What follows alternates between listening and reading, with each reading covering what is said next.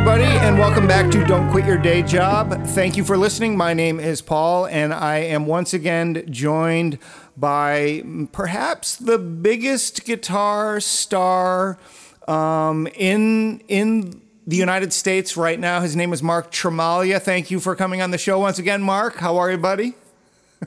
Oh my God. I'm looking around for that guy. Where is he? Where is he? Well, then let's go right into talking about the topic. So in the previous episode, you were getting ready to go to M3, which was the big festival around the 4th of July weekend in Baltimore, featuring, 100 different bands, all of that late 80s, early 90s era.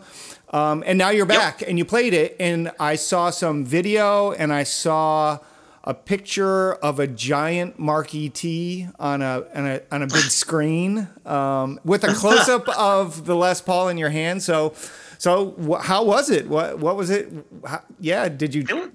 Was it awesome? I guess.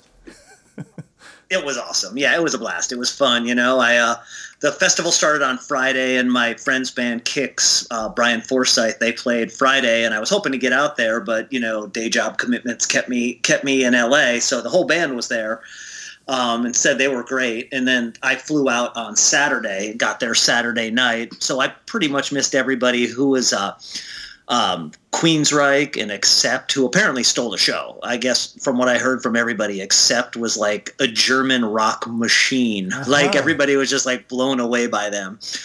And I saw some video, and they looked pretty badass. I watched Balls to the Wall, and I was like, damn, they had like choreography and everything, and like, German technology. But I saw there was like Slaughter and the original Bullet Boys played, and Nuff's Enough played, and I got to see those guys because unfortunately their tour bus broke down, so they were leaving. They played Saturday morning, and then they were driving to New York for a show that night. I think they were playing that night, and they broke down halfway there, so they were going to do like 2 shows in a day, and apparently it was fine because I guess the club was dead that night anyway. So it worked out okay. So we got to hang out for the night, which was pretty fun. And I got to see all the pseudo rock stars. I shared an elevator with Brad Gillis and hung out with Mark Terrain for a little bit, and saw, Chip obviously, and who else? And all of that. So it was pretty fun. So when you see those guys, so if you go back and listen to one of the early episodes, I think it was the 96 tour, where Mark Terrain pulls the butter knife in the restaurant in Houston that you talked about, all of that. So when you see these guys again, like him, Bullet Boys, or Chips Enough, how are you guys like interacting then? Is it like old friends, or is it like, work acquaintances, or what is it? A bit of both. Yeah. It's like, what's up, bro? What have you been up to? And then you usually shoot the shit for a minute and catch up, and, and then, it was a big festival, 3 days, lots of bands, and there's only one hotel in all of Columbia, Maryland, the Doubletree Hotel. That is the only one. There's a second hotel that's actually under renovation right now. So everybody knew where all the bands were staying. Okay. So the hotel lobby till like 3 a.m. Saturday night, 3 a.m. Sunday night was 200 people packed in there. You know what I mean? So people were doing that thing where you talk to somebody for a little bit, and then it's like, oh, holy shit, I haven't seen you in a long time. What's going on? And then at the same time, fans come up and they go, hey, can I take a picture? Can I have you sign the CD or whatever? So, so it was a neat mix of that. Okay. I got there late, like I said, on Saturday, and I was probably one of the last musicians to arrive because I came, into the hotel at about 9 o'clock, 10 o'clock maybe, and all the bands were coming back and everybody was partying. And I remember walking through the lobby with my guitar in my backpack because I only brought just minimal, and I like a couple people like, guitar player for Little Caesar. Oh my God, can I get your picture? I'm like, dude, I'll be down in like 1 minute. Can I just go to my room, put my bag down? He's like, you promise? I'm like, yeah, I'll be right back. And then on the way up in the elevator, dude, I can't wait to see Little Caesar tomorrow. You're the guitar player, right? You're Mark, right? I'm like, yeah. So I'm like, this is going to be fun, man, because there's people that care about the music and the fans. And it's like, that's the best part is like, you get to meet the fans. and they're appreciative, and they're like, no one, they're like, I didn't meet one jerk, you know what I mean? Right, like everybody was right. pleasant and nice, and it was really cool. I want to talk about fans in a second, but a short digression, which is the photo thing. So certainly back in the 80s and 90s and early 2000s, when someone saw you, they basically, I'm guessing, just wanted an autograph, like, right? But now it's a photo, so a photo always takes just a little bit longer. So how is that dynamic? How does that work? About the same. Now they just ask, hey, can you sign this? Can I get a picture while you're here? And there's usually a third one that's tagged on there. You don't have any pics in your pocket, do you? And usually I usually carry a couple, but Saturday night I got hit up for a bunch and I had none in my pocket and I felt bad. And so I made sure to carry a bunch with me, and I came home with no pics. I didn't bring that many because it never struck me that somebody would want my guitar pick. But by the end I was like, damn it, I got none left. Like I gave them all out. Actually, the point about guitar picks is pretty funny, because I don't ever ask for autographs anymore. I just feel like, I don't know, maybe I'm too old or whatever, but I do like to collect picks. But what's weird about them is I end up using them because they just go into my pick jar. Oh, really? And right. And so then one time I look at, this is Steve Rothery's pick from Marillion. I probably shouldn't be using this, but it's what I have at the moment, so I'm going to play with it. So that's a little. Wow, that's funny. I mean, as you've probably seen, I have quite a pick collection that I collected along the years just on stages. Like I've found some crazy picks, from Dimebag Darrell's pick, to Joe Perry, to Keith Richards. I got a Brian May one that came from Phil Chen, who did a session with him and got a pens from him. And so I have a little frame picture with all my favorite picks in there. So that's cool. I don't use them. I'm a nerd.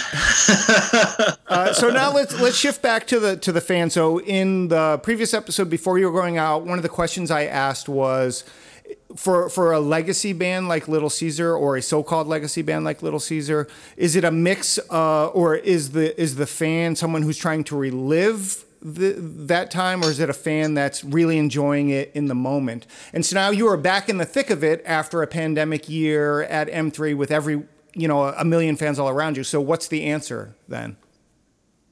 A little bit of both. I think mostly those people that are fans still really love the music and still listen to it a lot. I mean, a couple of the CDs I was signing, people, I'm like, do you want me to sign it on my picture or on the cover or where? And they're like, no, sign the cover, because whenever I play the CD, I like to be reminded, hey, I met this dude. I hung out with this dude. I thought, it's kind of cool. Like I get, why you might want a signature then, because he's like, I got my big shelf and I just pull it out and I see it there. So, and that's a real fan, I think, I mean, and we also had at least 2 or 3 people come up with like 10 pictures, and I had to sign them all. And obviously I'm going to look on eBay and they're going to be selling them for like $2.50. You know what I mean? And it's just like it probably cost them more to put it up and try to sell it. But I mean, they knew all 5 guys at Little Caesar are going to be here. Let's get all their signatures. Let's get 10 of them.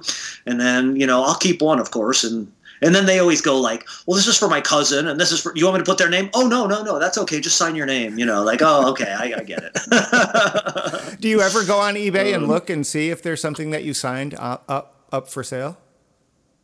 I haven't, no. I mean, I don't know. I never thought of doing it. You know what I mean? I just assume that's what's going on with it, but I never have been so, I don't know, caring about what they do or people do that I look it up. You know what I mean? Right. I don't, that's whatever. But so it was okay. So just a follow up here.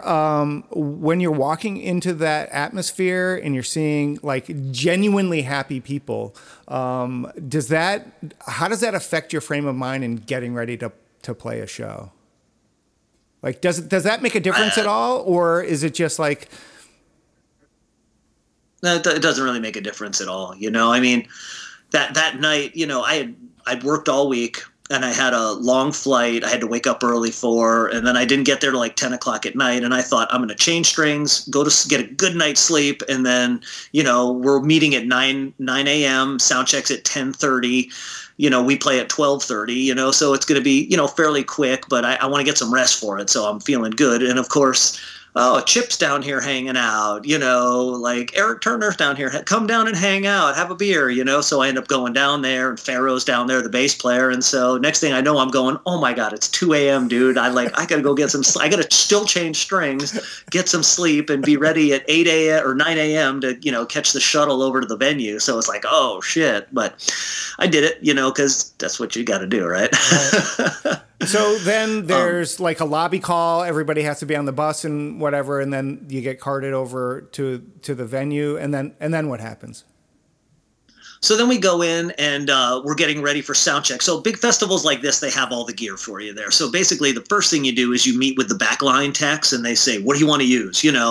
We've got 8 stacks. You can use, however many Marshall stacks you want to use. And of course, playing with Lauren, who's a punk rock guy, Lauren's like, stacks? Fuck that. He's like, give us each a half stack. And I'm like, perfect, let's do that, because we knew every band was going to have at least, and they did.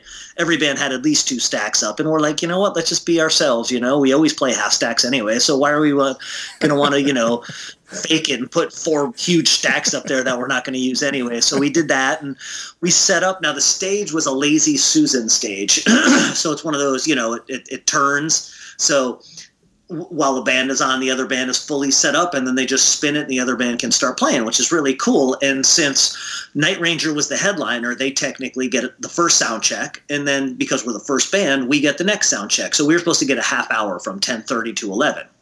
So at about 10 o'clock was Night Ranger sound check, and they just had one guy out there, the guitar tech, it sounded like, because he's a pretty good guitar player, and he played both rigs and, went through whatever the sound guy was asking him, and then played bass and walked all around the stage and noodled on the keys.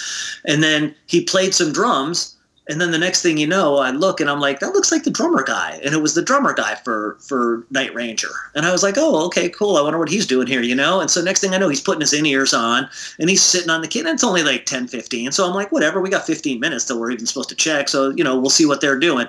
And, I'm thinking he's having trouble with his in-ears, and he keeps doing the beat from Sister Christian, which was really easy to pick out. That build where they go bop, bop, bop, bop, bop, bop, bop, bop, bop, bop, bop. He kept doing that. And I turned around and I'm like, excuse my French, I'm like, does he not fucking know this song? Like, I could fucking sing it and play it after all this time. And next thing we know, it's like 10:40. And he's still doing the same song again, and then talking and talking, and then doing the same song again.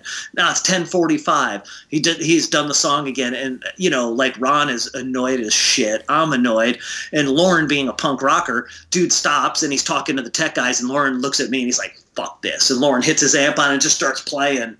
And I think it clicked in the drummer guy, and he was like, oh shit, So he said some stuff, and then he just walked out of there. And I was like, God, man, I'm like, how fucked up is that? Like, you've been playing that song for literally like 35 years, and you got to sit here and sound check it and screw the band after you.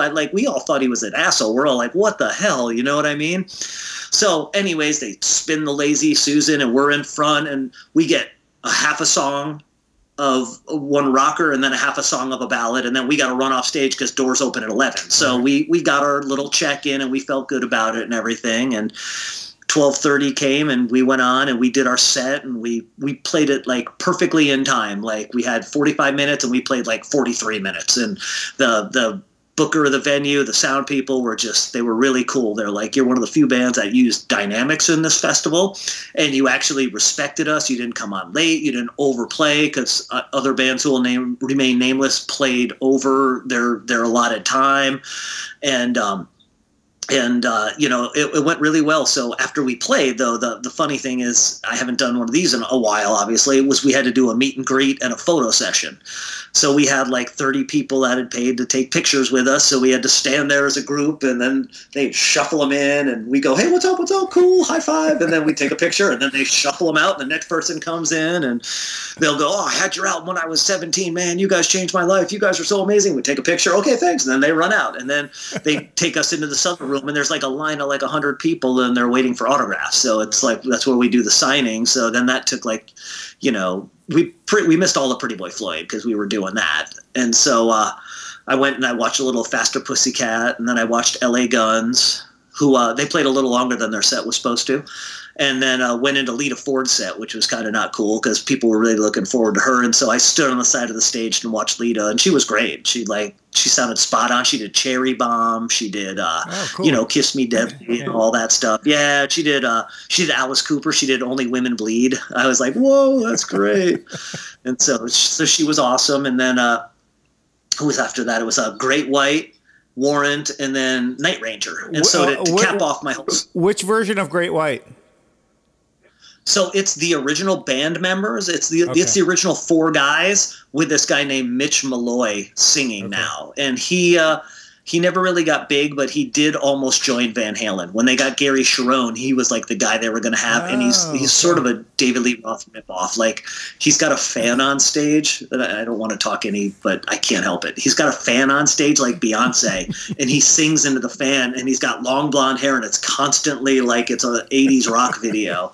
And it was like, wow. But, he's a great singer, super talented guy. The crowd seemed to love him, and so after them was Warrant, who my friend Robbie Crane is filling in on bass, and I wanted to see him, but for whatever reason, Warrant, out of all the bands, have a policy that nobody's allowed to be backstage when they're playing. So that was the only band I couldn't go watch from the side of the stage or even go backstage to say hi to Robbie because, while Warrant is back here, no one can be back here. So apparently they're pretty huge, apparently. Yeah. Even though they didn't headline. And Night Ranger was like, everybody come back. So they were all actually really cool. So to cap off my soundcheck story, I watched Night Ranger set. I always was kind of a semi-fan. I had like their first 2 records, and I thought the guitar playing was great, and I thought they had some cool hooks, So I was like, yeah, I'm just going to watch them, And I went out to the crowd and watched them, which was fun because people came up for pictures and autographs, and they're like, I can't believe Little Caesar's out in the audience. It's like, really? Like I would normally have to buy a ticket, and I'd be standing right next to you. But anyways. So Pharaoh and I are watching the whole thing, and Pharaoh's a great singer, and he goes, man, something's up with that drummer because the one song he sang just didn't sound good. And then Sister Christian, they were ending with.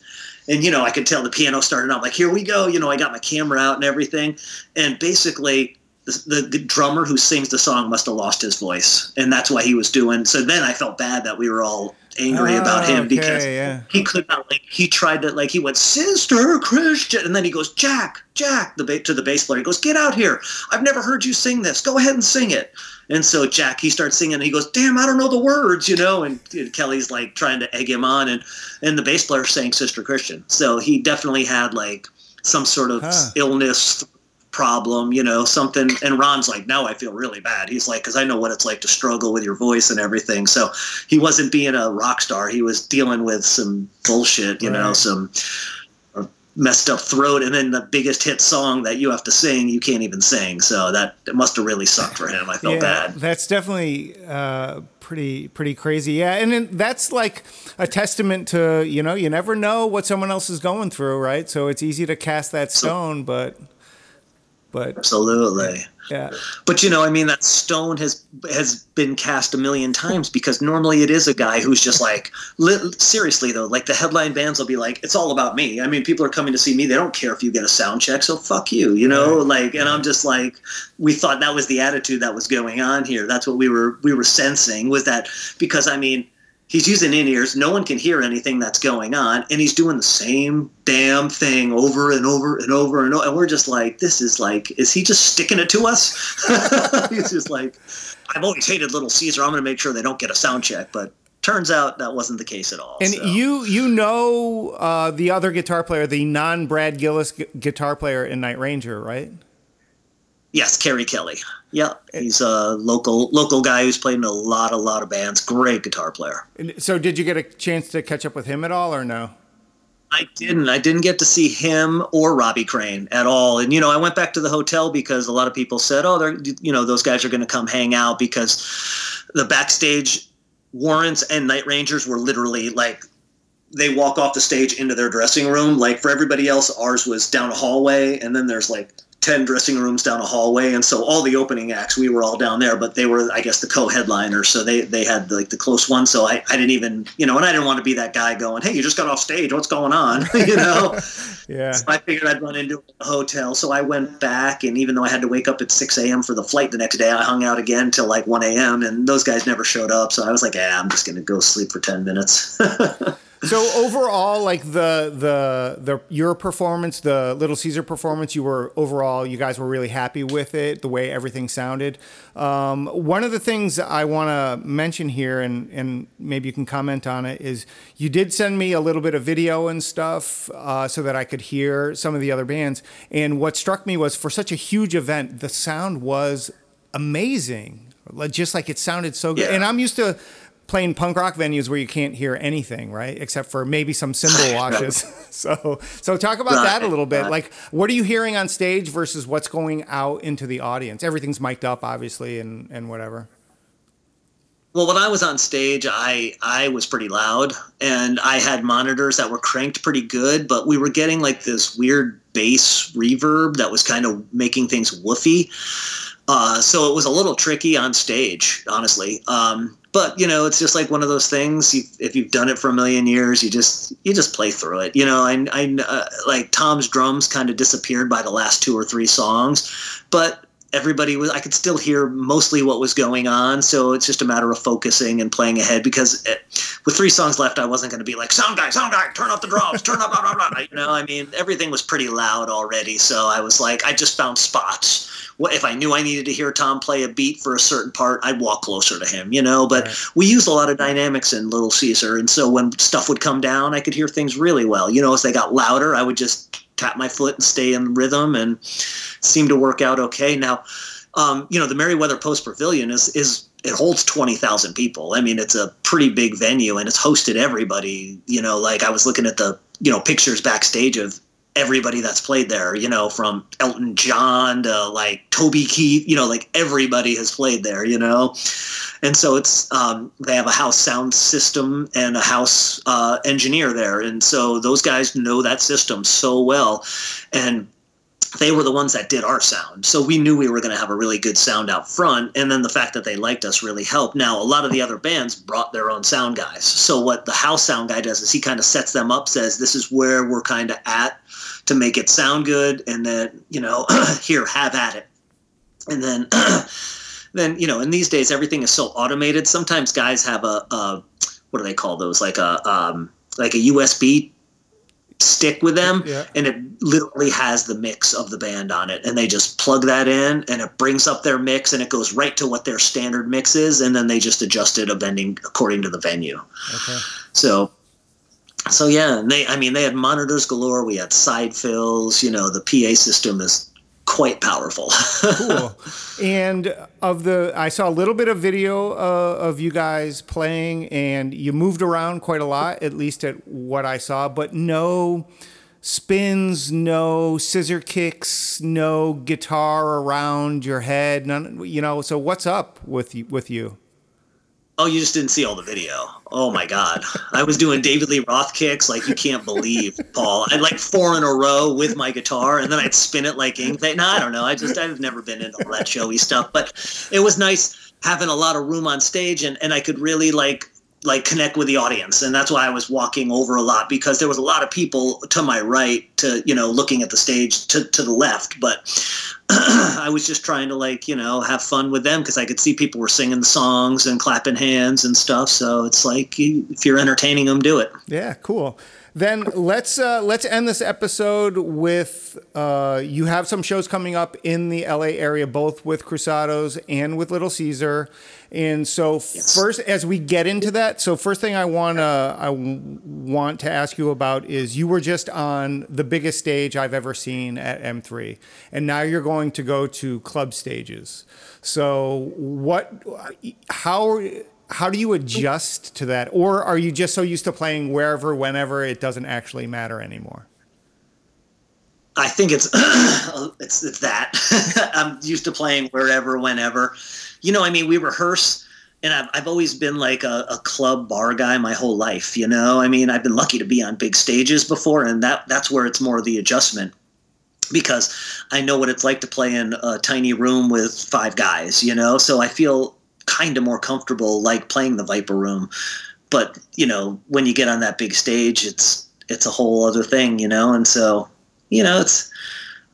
so I don't even know what to compare it to, because it's all kind of the same in a way. It's just different aspects of it. Right. It's right. Like sometimes but I don't know. Sometimes I like the intimacy of like the small club and being jammed in there and hearing everything right next to me, rather than, having to have really loud speakers on both sides and in front of me just to hear the drums because they're so far away from me, like that's kind of like, I like to feel it usually if I can. Right. So, and, do you think that these legacy bands, do you think that this is now going to be more and more of a thing, especially post-pandemic? So you guys are going to play with Junkyard, and I know like in the Pittsburgh area, Enough's Enough just came through. It must have been, they were making their way back from M3 basically, right? And you see a lot of that, but do you feel like Little Caesar in the United States or Cruzados in the United States, are you going to have more opportunities now, do you think?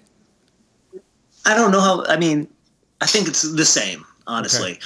I don't think people are more apt to go see the legacy bands because of the pandemic. I think it was kind of a thing, like we had some like to play with you out in Pittsburgh and everything. And we have people, on Facebook and Instagram always like, come play Florida, come play here, come play there, so it's like, there's definitely an audience that still loves that music out there.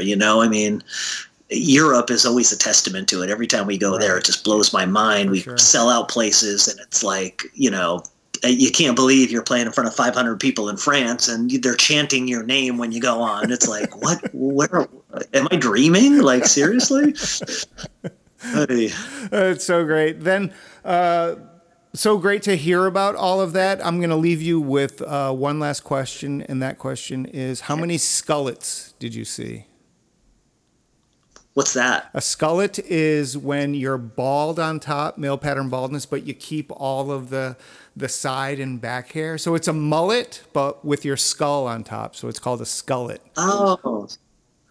So it's like business in the front, party in the back kind of thing? Well, like maybe older business, so because there's nothing happening on top. So it's like an older business. So was it a lot of like people dressing like they were in their 20s, or what did you see? There was some of that. There was some younger kids there too that were like rock star dressed, like walking through the crowd. I was like, oh wow, this is cool. And it was everything you would expect. What I saw more than anything really was fans in shirts. Like I saw a ton of Little Caesar shirts, Kicks, Pretty Boy Floyd, Fast, like everybody was wearing their rock shirt was really what it was, but everybody was pretty normal for the most part. It was like, it was a very cool vibe, and it was fun. And, I know the last few years M3 is sold out, and this year it didn't quite sell, it's 20,000 people.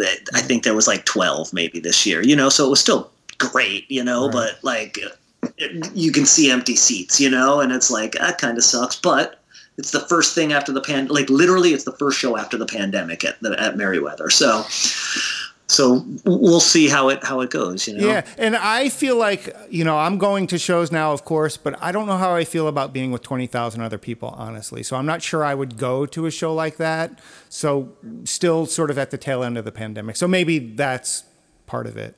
I don't know.